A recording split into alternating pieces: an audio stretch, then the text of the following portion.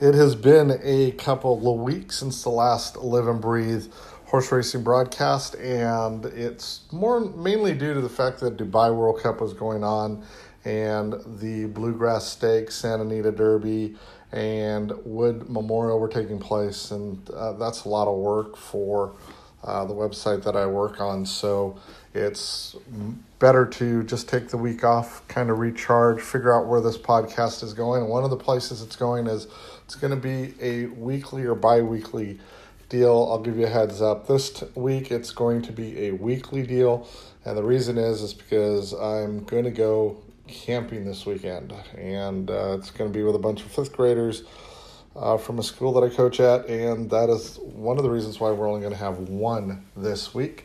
But this week we are going to discuss a couple of things, and it might go a little longer than the 15 minutes that we usually try to target.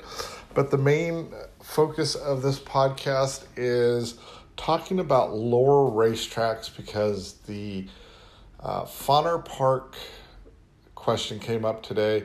Not to mention Will Rogers Down just started. Turf Paradise is going on, and there was a condition there that was kind of fun to poke around at. And with all the big racetracks, these smaller racetracks still do some great work because they are all basically run by casinos.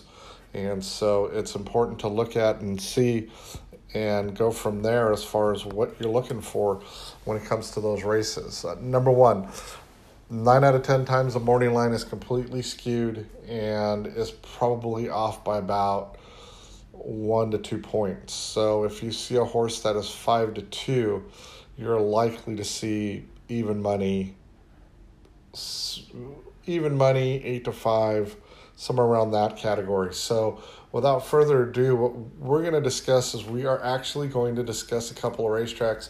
And it's going to kind of be a visual deal as well, because we want you to get to know these tracks because they are pretty important when it comes to it. First, we're going to start with Fauner Park, and the reason we're going to start with Fauner Park is because it's kind of a cool track. It's in Grand Island, Nebraska. They've been racing there for 65 years as of this year. This is actually their 66th year. And the cool thing about Fauner Park is the fact that this track actually hasn't replaced the former Axar Bend, but has become the main track for Nebraska breds to go to and see the races at. And usually with these smaller tracks, what you will get is it's basically a little odd if you go to the races there for a couple reasons. One, for Fauner Park, it's not only a racetrack, it's kind of like a fair community. They actually have football in there at the Nebraska State Fairgrounds, and they have the racetrack. Plus they have camel races and ostrich races every meet to help that out as well. But if you go to their website, it's actually faunerpark.com.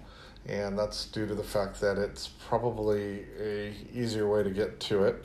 And their racing is primarily, lower level races that go on there as far as that's concerned. And, their conditions are a little odd. They don't have big fields most of the time. But the one thing that they do have is that they do have competitive racing for the levels. And that is something that a lot of people don't realize or understand, is the fact that you want competitive racing sometimes, especially on these lower tracks, regardless of how big or how strong, the purses are. I mean, everybody bets every single day. Everybody looks at the races a certain way, but Fauner Park is one of those tracks that are considered a C track, which is basically racing that occurs that basically has low purses, and it's one of those tracks that you have to understand how it goes as far as that's concerned. Normally the horses that run there are usually running Sam Houston, Will Rogers Downs, Fairmeadows track, and that is a big place to where you see a lot of lower level claimers. And so when you do go ahead and do the handicapping, you're looking for back class, because a lot of the horses that are running there may be 6-7 years old. You might even see a 6-year-old maiden, and those are the automatic throwouts 9 out of 10 times.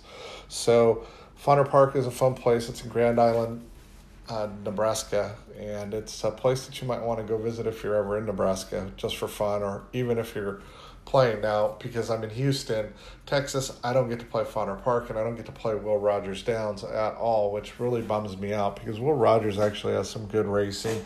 We're going to talk about that next. And Will Rogers is actually a little bit north of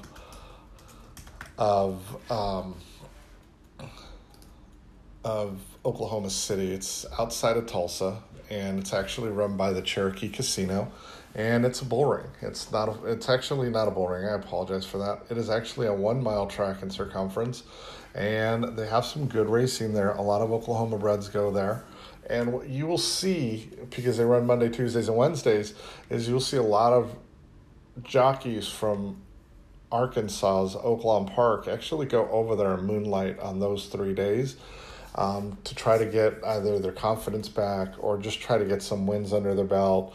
Or one of the other things that I think is really cool is that they just like to race. So you'll see Floyd Wethy there, and you'll see Channing Hill, and you'll see a lot of the lower level guys riding there, as far as that's concerned. So very cool track to go to. It's at a casino. It's off the beaten path in there, but it's right off of I-44 in Oklahoma, outside of Tulsa, and it's a good place to go. Another sea-level track, but their purses are a little higher. Again, they don't allow wagering here in Texas for it, but ADWs do allow it. And when I was in California, this was one of my go-to tracks to make some money at, because if you can find a horse that is going to be under bat, you're going to make a ton of money at that track just going to that level. Another track that I love and took a lot of parts into it is Turf Paradise. And Turf Paradise is outside of Phoenix, Arizona. It's almost off of I want to say Black Canyon Parkway, which is a little bit north. It's almost on the north end tip of Highway 101 in Phoenix, Arizona. And basically that track's been there for a long time. It's a 1-mile track. It's got a nice turf course, which is kind of cool to see. And one of the cool things about that place is that they only run from their last race of the day is called the Hasta La Vista Handicap. And my sister won it one year with Palo Verde, Ray Bell trained horse. The next year, Palo Verde decided to run through the rail and drop my sister in the paddock, which wasn't cool, but it's actually off of Bell Road, just to let you know. But this track, obviously, it's another to me, it's a sea-level track. It's all along the lines of Portland Meadows, but one of the cool things, and Will Rogers Downs, and Turfway Park is also a sea-level track but that may actually change here soon with the new historical wagering stuff going on in there. They're actually starting to put it in now. But Turf Paradise is one of those tracks that has a ton of history as far as that's concerned. They're going on their 63rd year of racing there. And one of the cool things about that track is that they have Arabians. They have quite a bit of racing going on. They've added a mixed meet now, so there's quarter horses that are run there. And one of the things that I would recommend doing if you're there is going in April when they're racing and catch a couple ball games, because there are ball games, and that's the cool thing about that track. And also, one of the conditions that they have there, and it's run with the claimers, it's run with the maidens, and it's a really odd one, but it's basically non-winners of races. Actually, it's written along the lines of a horse that hasn't finished first, second, or third is not eligible in the race. So you basically have horses that have finished fourth or worse at a certain level or a certain tag. And so basically what you're doing is that they are giving horses that haven't been in form an attempt to try to get into form. And they're the most difficult races to handicap. But once you actually figure out how to handicap those races and understand how those races go, it's actually really fun to handicap. And the reason why we're only going to look at these 3 tracks for now is because obviously I want to talk about a couple of other things as far as the racing stuff is concerned, a couple of views as far as the Derby prep races that occurred over the weekend, and also discuss what's going on Friday at Santa Anita with the no whip rule occurring and all that fun stuff. So here we go. We're going to discuss it right off the bat, and we're going to actually discuss the no whip rule first before we get into the Bluegrass Stakes, the UAE Derby, the Wood Memorial, and the Santa Anita Derby, which shockingly enough I watched all 4 of them, but and actually saw them live instead of having to go back and watch races. But first things first. Number 1, what do I think about the whipping rule? Here's the deal. Way back when I first started, Richard Mandella had a filly that needed to always be asked to go. And at the time, they didn't have the riding crops they did now. And when she came back, I'm not going to name the rider, but he's still riding today. But when she came back, she had welts on the back of her butt. And she also was cut a couple times from the whip. And so those crops there, I actually have a few still, and they hurt. And the only reason why I know they hurt is because one day when I was walking through Hollywood Park's famous, I guess, tunnel, if you want to call it, that connects the jock room, my sister and I were talking, and we're walking out to head home, and we're discussing something, and she had just bought one of those whips and was testing it out, and I was the test dummy, and she smacked me in front of Lafitte. Lafitte got a good kick out of it. I did not, however, because I think I screamed the loudest I ever have as a male. And basically they do hurt. The newer ones now, I have seen them, do not hurt as much at all, if any, because they basically just make noise. And if anybody's ever done any lunging with horses whatsoever, and they use a whip to get underneath them or to get them to run when they're trying to get them exercise without a whip and just try to get them to go around an arena, you'll hear the smack of the whip because of the way the whip interacts with the air. And so it's not hitting a horse, it's just basically making a noise because of the way the whip is being maneuvered quickly through the air. And hence why it's so important to have the whip. It's more of a reminder and a request to get the horse to go. Now, am I the belief that whips should be outlawed? Absolutely not. I'm not. In fact, the best case scenario that I can see, and I even tweeted this the other day, was if you go back and look at Oaklawn Park on Saturday and Channing Hill's win in race 4, I do believe, with his horse, that horse actually got the lead and started shying away from the crowd because the crowd was so loud that he ended up, one, switching leads back to the wrong lead, but 2, he ended up almost ducking into the rail. And if it wasn't for Channing having a whip, that could have been a bad wreck because the horses behind him are right in his lane. And so without the whip and without him being able to get his horse focused back on running and not worried about the crowd, I think we would have seen a really, really tragic incident where we could have had multiple horses go down. And, PETA and all its sensibilities of we want to try to save the horses, which I know is a bunch of bull crap, because, they kill more people than anything else, but not people, but animals. I think it's just a bad situation. And, I have already not bet Santa Anita in a long time. It has nothing to do with who's running it. It just has to do with the product of the racing, the fact that there's small fields, the fact that they've now gotten rid of the turf course, which has been a staple and a product of the 6.5 down the hill, which leads to big prices. Those are big reasons why I don't bet Santa Anita anymore. It has nothing to do with the ownership. The ownership, I do believe, has the best interest in racing. And I just think they've put themselves so far back and focusing in other places that I think that they kind of lost what they had here at Santa Anita, and hopefully they're going to right the ship. And with California and all their situations, I think it's even worse because once California politicians.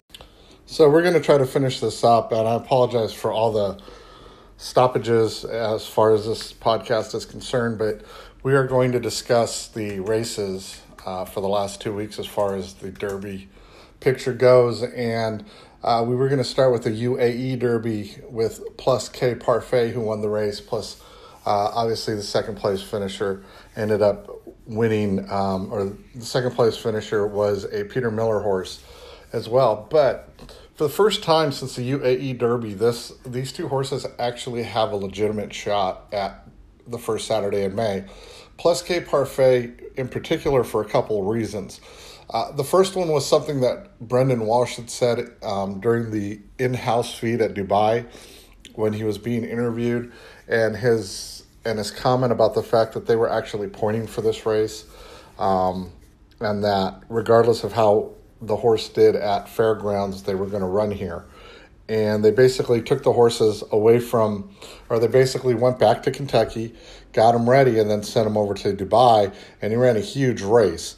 And this may be the first time where you see a horse who's actually been training here full time and just going over for the race and coming back. And now we're going to have to see whether or not that trip, which sometimes takes a lot out of older horses, when it comes to the Dubai World Cup, if it's going to do the same thing to this horse. So leading up to the race, leading up to the Derby, we're going to have to take a good long look as far as that's concerned, because to me, it's important to see it, because I think the whole deal as far as this race is really, really important when it comes to whether or not this horse will run well enough come first Saturday in May. But you do not take anything away from him, and take a long look at him as far as going up into the races, and obviously we'll discuss it as we move forward. We're going to go over to the Wood Memorial now, and the Wood Memorial was won by Tacitus. Finishing second was Tax, and feel that after looking at the replay a couple times, because I did look at the replay after the race, he didn't have the cleanest trip, but what really bothers me as far as the Wood Memorial is I just don't think this race is going to produce a winner out of here as far as the Derby is concerned. Might run third, might run fourth, but I just am not fond of this race. They went home way too slow. Looked like I was watching a replay a couple times. And as nice as Tacitus is, I just don't think he wants to go this far, or wants to go that far when it comes to the first Saturday in May. And that's a big deal as far as that's concerned.